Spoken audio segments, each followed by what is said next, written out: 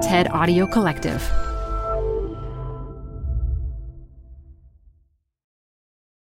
This episode is brought to you by Progressive. Most of you aren't just listening right now. You're driving, cleaning, and even exercising. But what if you could be saving money by switching to Progressive? Drivers who save by switching save nearly $750 on average, and auto customers qualify for an average of 7 discounts. Multitask right now. Quote today at Progressive.com. Progressive Casualty Insurance Company and Affiliates. National average 12-month savings of $744 by new customers surveyed who saved with Progressive between June 2022 and May 2023. Potential savings will vary. Discounts not available in all states and situations. You're growing a business, and you can't afford to slow down. If anything, you could probably use a few more hours in the day. That's why the most successful growing businesses are working together in Slack. Slack is where work happens, with all your people, data, and information in one AI-powered place. Start a call instantly in huddles and ditch cumbersome calendar invites. Or build an automation with Workflow Builder to take routine tasks off your plate, no coding required. Grow your business in Slack. Visit slack.com to get started. Hi, I'm Adam Grant. I think about work a lot. That's why I wanted to tell you about Canva Docs, which will help you expertly craft your work communications. They have an AI text generator built in called MagicWrite, powered by OpenAI. You can generate any text you want. Job descriptions, marketing plans, sales proposals. Just start with a prompt, and you'll have a draft in seconds. Tweak your draft, and you're done. Try Canva Docs with an AI text generator built in at canva.com. Designed for work. Got a business problem? There's a TED Talk for that. Stay updated on everything business on TED Business, a podcast hosted by Columbia Business School professor Modupe Akinola. Every week, she'll introduce you to leaders with unique insights on work, answering questions like, how do 4-day work weeks work? To will a machine ever take my job? Get some surprising answers on TED Business, wherever you listen to podcasts. Hey everyone, it's Adam Grant. Welcome back to Rethinking, my podcast on the science of what makes us tick. I'm an organizational psychologist, and I'm taking you inside the minds of fascinating people to explore new thoughts and new ways of thinking.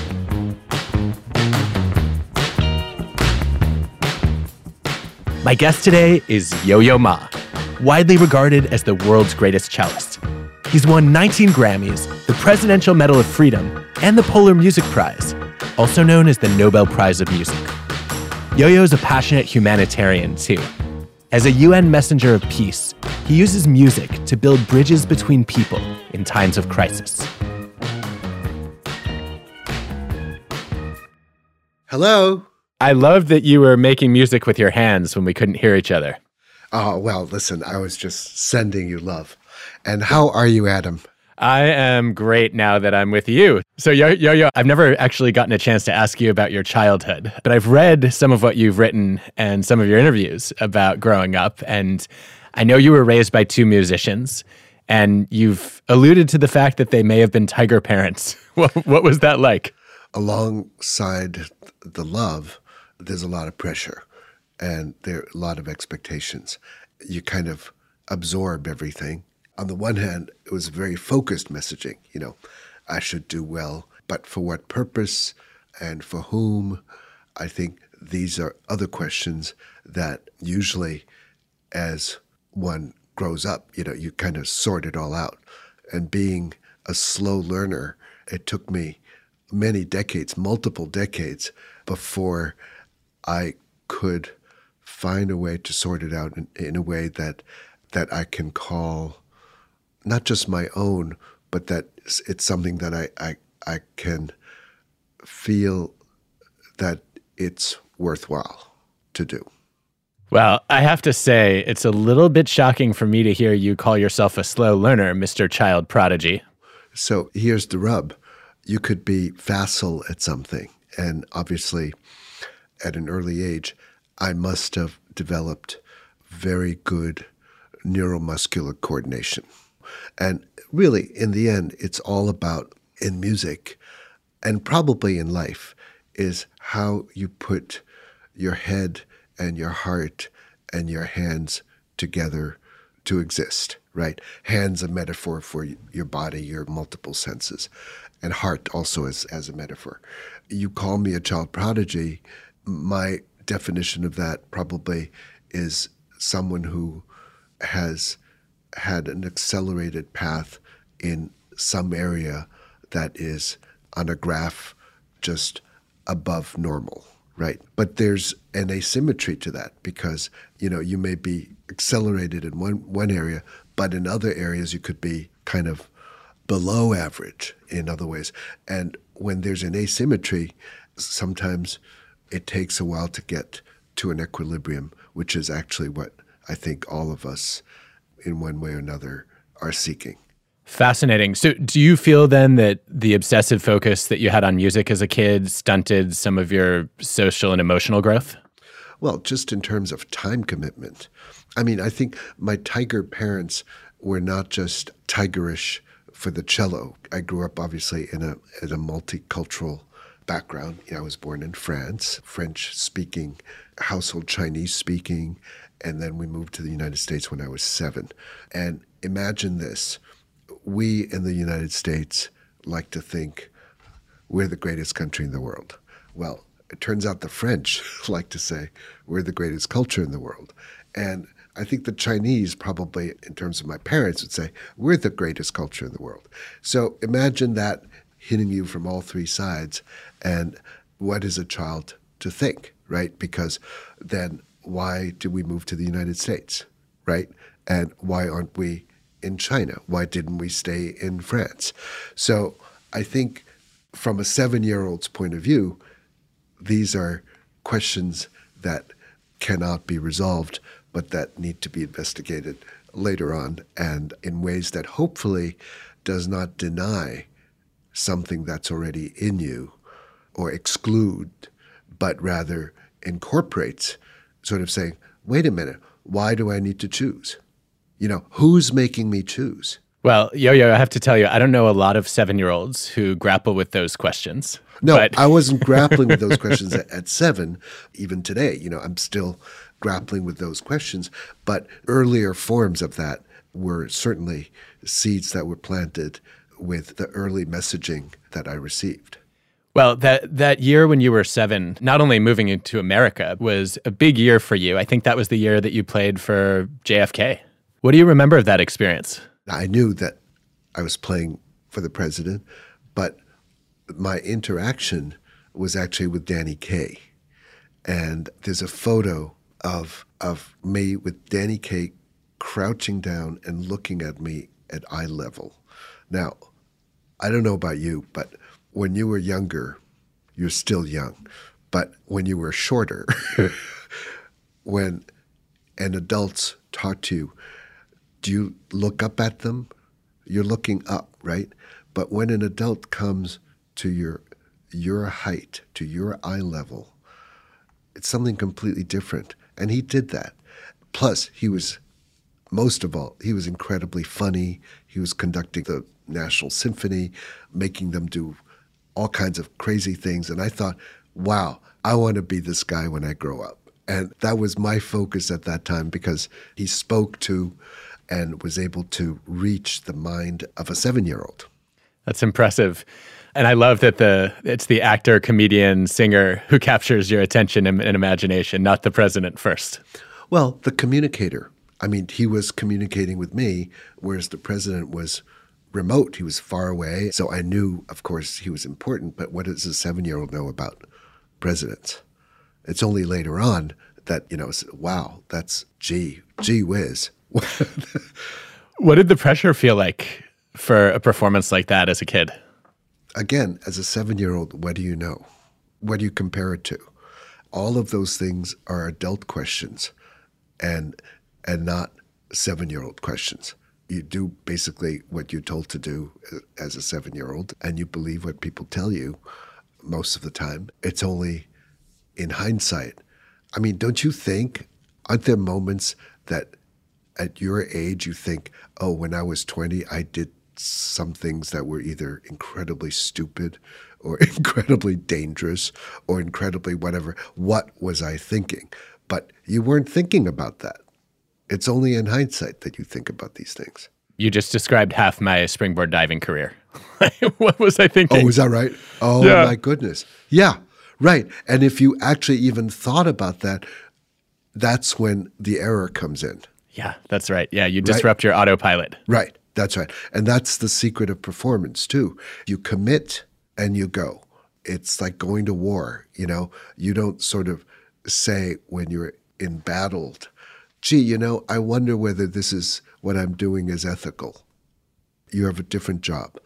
But you question that at other times, right? Mm-hmm. Should I keep on diving? That's something we can talk about because that's actually really an interesting topic about when you can apply judgment to what you're doing when you're in the process of doing. Let's talk about it. Tell me, how do you think about that? Everybody has a different strategy. You have to be sort of both conscious and half unconscious in that you have access to your unconscious. This is actually a feeling which we all have gone through. Just before you go to sleep or just as you wake up, don't you sometimes have some idea that comes to your mind? Oh, this is an incredible thing. I better tell someone about it or I better write it down because if I don't, I know when I wake up a little bit more, I'm going to forget. Yep. Right? So that's that state of mind that I want to try to locate. And very often before performing, I sometimes get incredibly tired. And that's sort of the body or the memory getting to that state of mind where I am in the zone.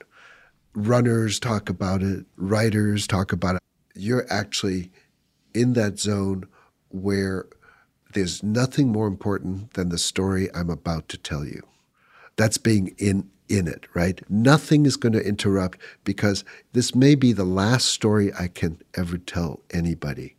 And I'm going to tell it to you right now because that's how much it means to me. So it's personal commitment.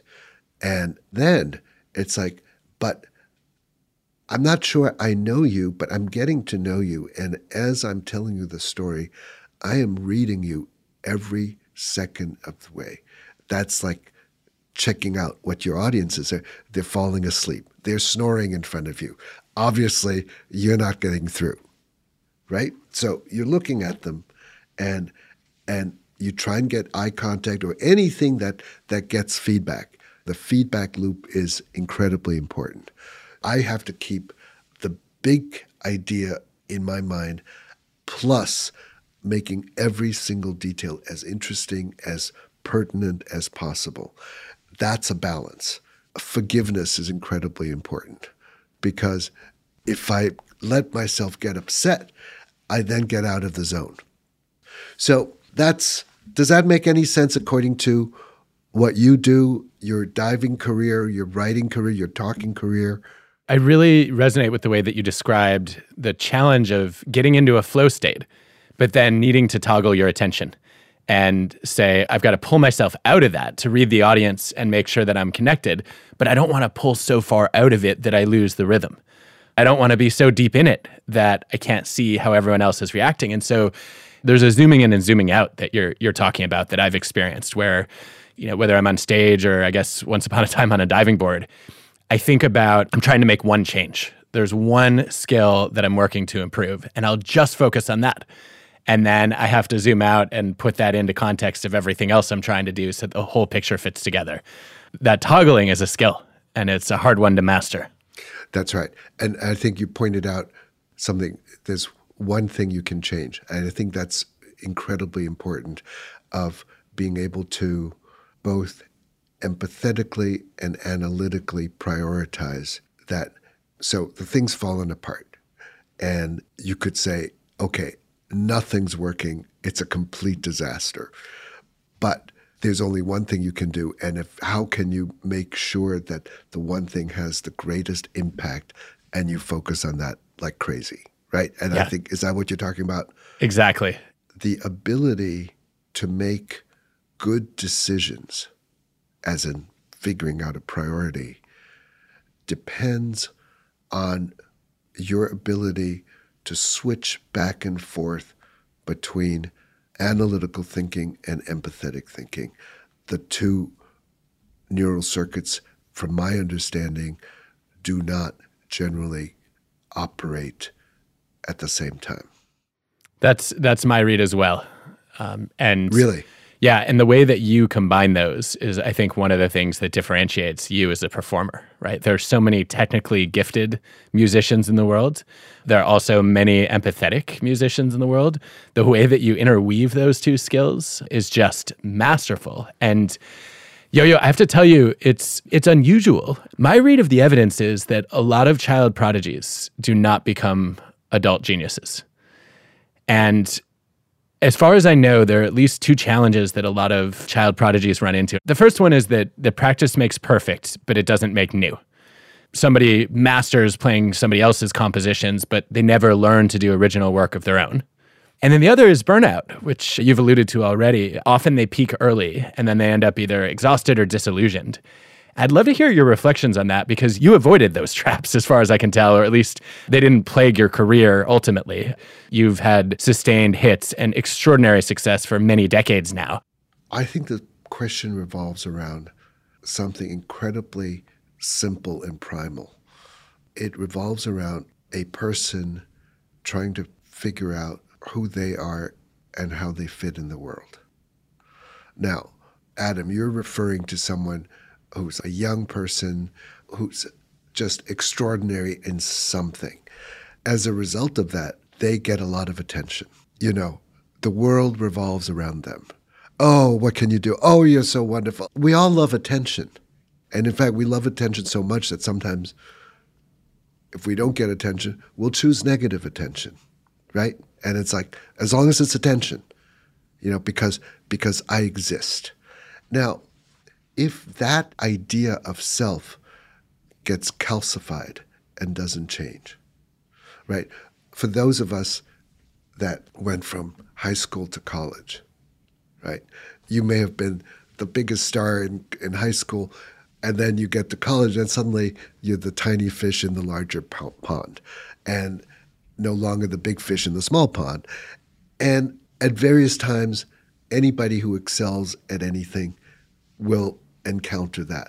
How you navigate that sticky wicket will, I think, determine the kind of resilience you develop as you go through other sticky wickets, right?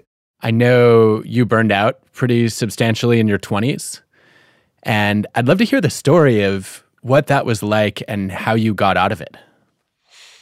I always say to anybody, if you can possibly avoid it, don't get burnt out, because it's miserable. You're angry and just impossible to live with for months. You have nothing left. Everything becomes a bother. And you know what? You get burnt out when you overuse. I think everybody has weaknesses, right? Maybe it's an organ. Maybe it's a muscle. Maybe it's an emotional thing. Every car will break down if you overuse it in some way. And at some point, you need to fix it. What did that look like for you? Were you practicing too many hours? It was kind of a reality and the wrong approach to deal with it. The happiest moment, my son was born. It's like, how incredible. Now, you know what happens when a child is born?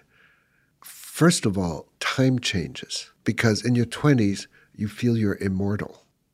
Nothing can happen to you. You can do anything. You just will live on forever. As soon as a child is born, and because my profession makes me have to go away, right? And if I miss the first smile, the first step, if you miss that, it's forever. It's gone, right? My way of dealing with it was, I'm energetic. I could create more energy.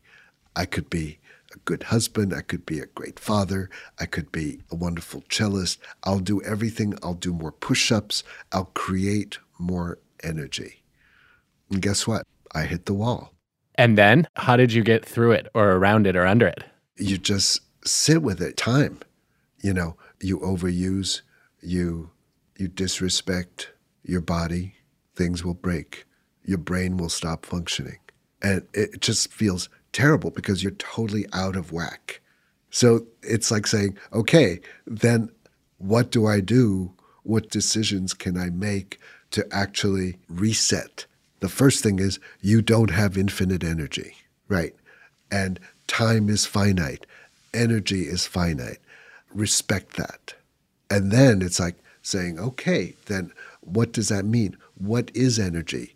Days away, numbers of concerts, how many hours you sleep. At 16, you could not sleep for 2 days in a row and feel fine. At 29, you can't do that. Know the limitations. It almost sounds like you manage your energy like a budget. Yeah, absolutely. Being alive is energy. Music is energy. It's sound moves air molecules, and then you receive the motion. That energy moves the little follicles in your ear, and then your brain interprets all of that. Sound moves the hairs on your skin. It's not just sound, it is touch. Death is the absence of a person having energy, right? It's the cessation of energy. Support for the show comes from Brooks Running. I'm so excited because I have been a runner, my entire adult life. And for as long as I can remember, I have run with Brooks running shoes. Now I'm running with a pair of Ghost 16s from Brooks. Incredibly lightweight shoes that have really soft cushioning. It feels just right when I'm hitting my running trail that's just out behind my house. You now can take your daily run in the better than ever Ghost 16. You can visit brooksrunning.com to learn more. You up for some rapid fire questions? My aged brain, I'll do my best. Is there a piece of bad advice you ever got? All advice is in context. I would say no. Ooh, I like that. That's interesting. Okay. Most interesting audience you ever played for? Probably show and tell kids. If they're not interested, they're not interested. So you got to reach them. You've obviously performed for pretty much the who's who of the world, presidents dating back to Eisenhower, the stars of Hollywood, titans of industry. Who has impressed you the most up close? I think you're describing hierarchy or glitter or power. It's the nice thing about playing music. It's the one-on-oneness. You know, every individual is absolutely unique in the way they receive. Their senses are unique to them. And so it's really the person in front of me is always the most important individual. It's never, oh, I did this, I did that. That means nothing. Well, one of the ones that immediately captured my interest was I read at some point that you struck up a friendship with Mr. Rogers. What was that like? My son was like 2 years old, and he was watching Mr. Rogers and was fascinated with Mr. Rogers. So I was acquainted with Mr. Rogers because he was riveted. So what happened was a friend who was working in public television was asked, would Yo-Yo be interested? Her name's Jill Phillipson. And I said, absolutely. What father would not do something that his child is interested in and be part of that? What happened was that we're sitting on two sort of stools, and he leans over and puts his face about 2 inches from my face and says, Yo-Yo, it's so nice to see you. And I freaked out because a child will come right up to your face and put their hand into your mouth and grab your glasses. But when an adult does that, you would feel really awkward. And when people break through, you feel uncomfortable. Mr. Rogers went straight up to my face. Now, after that, I thought to myself, why was I so uncomfortable? And why did he do that? And I realized that what he was doing, he was stripping the layers of adulthood and getting to the childlike state of what it would mean for a child. He was representing the child talking to me. It's so nice to see you. Tell me about... But realizing that, of course, was like, wow, isn't that unbelievable that he figured that out? right? And hence he gains the trust of the child because he was exactly the way what he portrayed himself to be. And of course, he loved music. He acted all of the puppets, King Friday and all of that. It's like his voice, his songs. And he was a great jazz pianist. And his late wife also was a wonderful pianist, beautiful people, 2 wonderful sons. It's probably one of the great role models in my life. And I treasure knowing him and having had that so many years with him as a friend. Well, the way you engage with people shows the same level of kindness and respect. I can see his influence, and it's not surprising that you were drawn to each other. I wonder, if you weren't a musician, is there another craft you would have loved to master? For the longest time, I've thought people were the most interesting thing around. And so since I was 5, my goal was to want to understand. And I knew even then, possibly because I was getting all these conflicting messages, right? I knew that understanding could also have a cost. Sometimes you get too close to something and you know something too well, you almost don't want to know. And so understanding comes at a personal cost, but I still wanted to understand. Understanding who people are, why they do what they do, is probably my greatest question. And Sounds like my job. Yo-Yo Ma, future psychologist. Here we go. That's what playing music is. It's forensic psychology. It's like, who are you and why did you do this? What are you trying to tell me from beyond the grave or from scant evidence? What's the message there? What is the primal thing that is driving you that you're trying to solve? We touched a little bit on parenting throughout, but do you think you would have achieved less if your parents had been less strict? I think about that often. Inevitably, as parents, and I worry about that as a parent, I think my job is to try and pass on as few toxins as possible to my children. Yeah. Well, I think your vision of passing on as few toxins as possible is something we could all adopt. And in fact, I think if every parent did adopt that, we'd see many cycles broken. And yet, I think you've done much more than minimize the toxins that you pass on.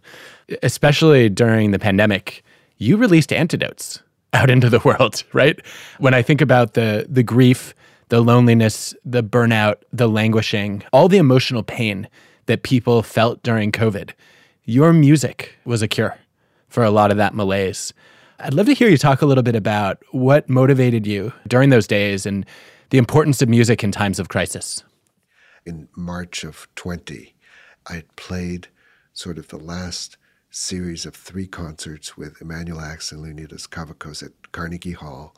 And after the first concert, we got a memo to say, fist bump, don't shake, don't hug, don't kiss backstage. We didn't take it that seriously, so even by March 8th, we were still kind of saying, ha, ha, ha. At least I was. Again, stupid, right? And then a friend of Manny's, who's a cell biologist, we got together afterwards at the last concert. He said, I don't know, but there's something incredibly serious going on. My friends are saying this is really bad. Masks, wash your hands, do this, seriously. And my wife and I were so kind of taken aback that instead of taking the train back to Boston, we hired a car, masked, and then that was it. So about a week later, we were closing up this room, this office, and saying, well, I guess we're all going to go away, and what are we going to do? And I think Jonathan, who heads the office, said, do what we were doing before. Like maybe we can send out songs of comfort and hope. I said, that's great. Let's do that. I had my cello with me, and iPhone did our first 3 right there and then. And that's how it started, just saying like, what can we do to help? And obviously at that time, the courageous people were the frontline workers. At that time, there were some people that we read about that were alone in their hospital room, dying, relatives 1,000 miles away. Nobody was allowed to come in, and the only people in hazmat suits. So that was when I realized that if we can put some music in the room where, again, music moves molecules, it touches the skin. It's the closest thing to human contact that we could get to. Sometimes when medicine says, we've done everything we can for you, there's nothing more that we can do, there's that space between that moment and the end where that human being is very much alive, very much a sentient being, and very much someone that deserves the dignity of being thought of as a human. That's when music can play a part of humanizing and giving that dignity to a person and acknowledging that person. People were so moved and so touched. And I think what you've helped me realize is they were literally moved. I'd never thought about sound involving touch. But you're right, at a fundamental level, it's not just the hairs on your body, right? It moves you deep inside. And we felt that, I think, throughout the pandemic. So what is next for you? What's 2023 have in store for Yo-Yo Ma? Well, one of the things that I've thought a lot about is our relationship, not just to one another, but to what is around us. I've been going in the past year or so into our national parks, which are visited by like a good proportion of our citizenry. It's the nearest thing to something that's secular, sacred in our country. It is sacred land in many ways. But I've been meeting with not only with the park rangers, but scientists, lichenologists, and the indigenous people who actually were and are custodians of the land alongside with the rangers. And that's something that's been changing lately, whether it's in Maine and Acadia with the Wabanakis or in the Smokies with the Cherokees. I've learned so much already in these brief but intense visits about the approach to thinking about that we're part of the land. It's a way of thinking about the oneness of us on the planet that brings together both indigenous knowledge and science. It seems that there are fewer Beethovens, Bachs, and Mozarts today. Or is it just that classical music has a different role in our world? Classical music is so much part of Enlightenment thinking. Beethoven definitely was part of that. And I think the romantic part of the classical tradition included nature. Beethoven, Brahms, Schumann, all kind of included the inner life as well as the outer life, and sort of the analytical mind and the empathetic mind together. I think the Romantics kind of broke away from the classical tradition because they thought you're not including enough. I think since World War II, we've had a different kind of worldview, at least politically. It was divided into ideologies. But I think that actually ideology should not be the end game. The end game is really ultimately always will be who we are, how we fit in the world and the universe. Right? At a time when we have a lot of fractures and factions and different ways of thinking and ethnicities and a world of 6,000 languages, and what can we do when we also are in a world of big think and big data and quantum thinking? It's like just kind of we're exploding with new knowledge, and there's got to be a way for us to get back to the idea of natural philosophy as, who we are and what's our purpose, right? So someone like Freeman Dyson, the physicist, said that he thought that cultural evolution is now happening faster than biological evolution. It's our job to kind of say, no, we are humans. If we're part of nature and if we can do this and live with nature and thrive in a way that makes it possible for us to do it long term, what's keeping us from doing so? Is it the individual that moves history, or is it the ethos, the era? I would say that, nature, nurture, it's always a bit of both, right? So I think if we actually create the environment where people are thinking that way, then obviously music is a reflection of societal thinking. And those talents will come more and more to the fore.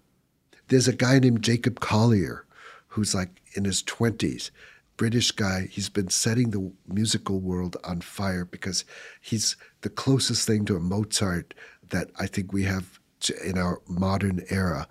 And it's a message of pure love. He's familiar with all genres, and he plays 1,000 different instruments. He goes on stage and he's going on a world tour.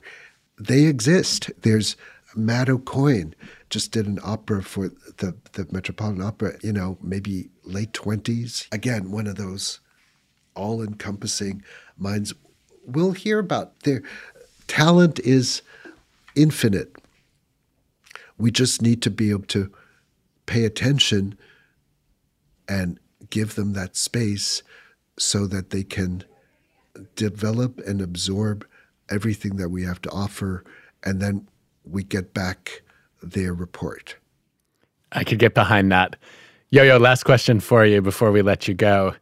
Podcasts often force the guest to be in the position of answering all the questions. I wanted to give you the chance to turn the tables. Is there a burning question about psychology or human behavior that you had for me?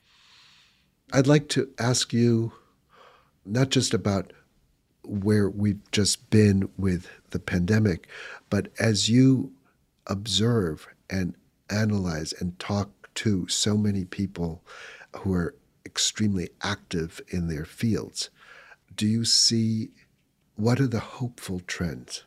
Because we get so much bad news. The world's falling apart. And I'm banking on people like you finding where those rays of hope are and then seeing whether that can be accelerated. That's such a great question. I think my favorite one that I've seen so far is what I might consider the untold story of 2021. There was a World Happiness Report released showing that people became kinder in 2021. If you look at global rates of volunteering, giving to charity, even helping strangers, they were up almost 25% above pre-pandemic levels.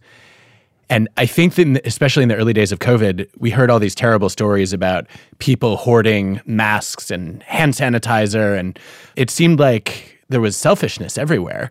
But I think what this evidence shows us very clearly is something that you know deeply, which is that the dominant response to suffering is not selfish behavior. It's compassion. And that in the worst of times, we often see the best in us. My hope is that that trend toward greater kindness and generosity will increase as opposed to being a blip caused by the trauma of COVID. But I guess the jury is still out on that part. Wow, that would be amazing. I read, this on the happiness sort of track, something on Finland. They said Finland was the happiest country.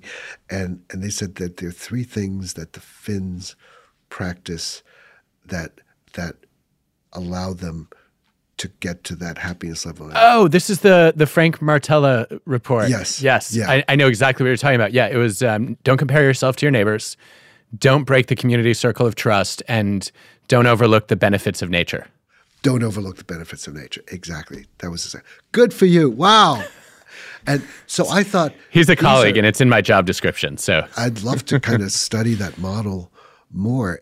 Well... Yo-Yo, this has been so much fun. Always enjoy soaking up your energy. You violate, I think, the law of conservation of energy. I was taught in physics that energy can only be transferred, not created or destroyed, but you have given me energy, and I hope I haven't taken yours.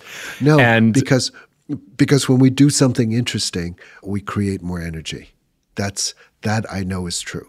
That's so much at the heart of why your work speaks to so many people is you succeed in energizing us all and opening our eyes to possibilities that we were not able to see. So grateful for that. Grateful for you. So good to see you. Great to see you. Take good care. See you soon. Thanks. Bye-bye. This conversation with Yo-Yo left me thinking about two big things. One is the idea that talent is infinite, but energy is not. I do believe we can create energy in great conversations. But I also think he's right that there are more finite limitations on our energy than there are on our talent. And that we should be thoughtful about creating budgets for our energy, knowing exactly how the commitments we make are going to drain us and making sure that they're energizing us more than they exhaust us. The other big takeaway from this Yo-Yo discussion is around his mantra of passing on as few toxins as possible. In psychology, that's called intergenerational buffering. It's the idea of breaking cycles and saying, whatever abuse, mistreatment, trauma, and harm I've suffered, it stops here. I refuse to pass it on to the next generation. But a huge part of Yo-Yo's influence, and also what you see in his friendship with Mr. Rogers, is the idea of putting nutrients out into the world, of offering people antidotes to their pain. And that leaves me thinking that it's good to break bad cycles, but it's even more important to fuel good cycles and create better ones.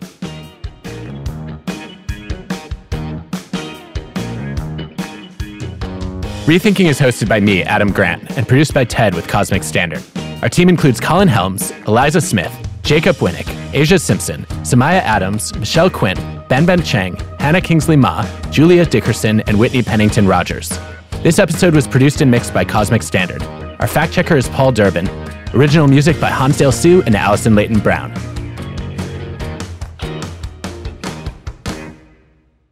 You know, I'm a messy guy, so I leave it at that.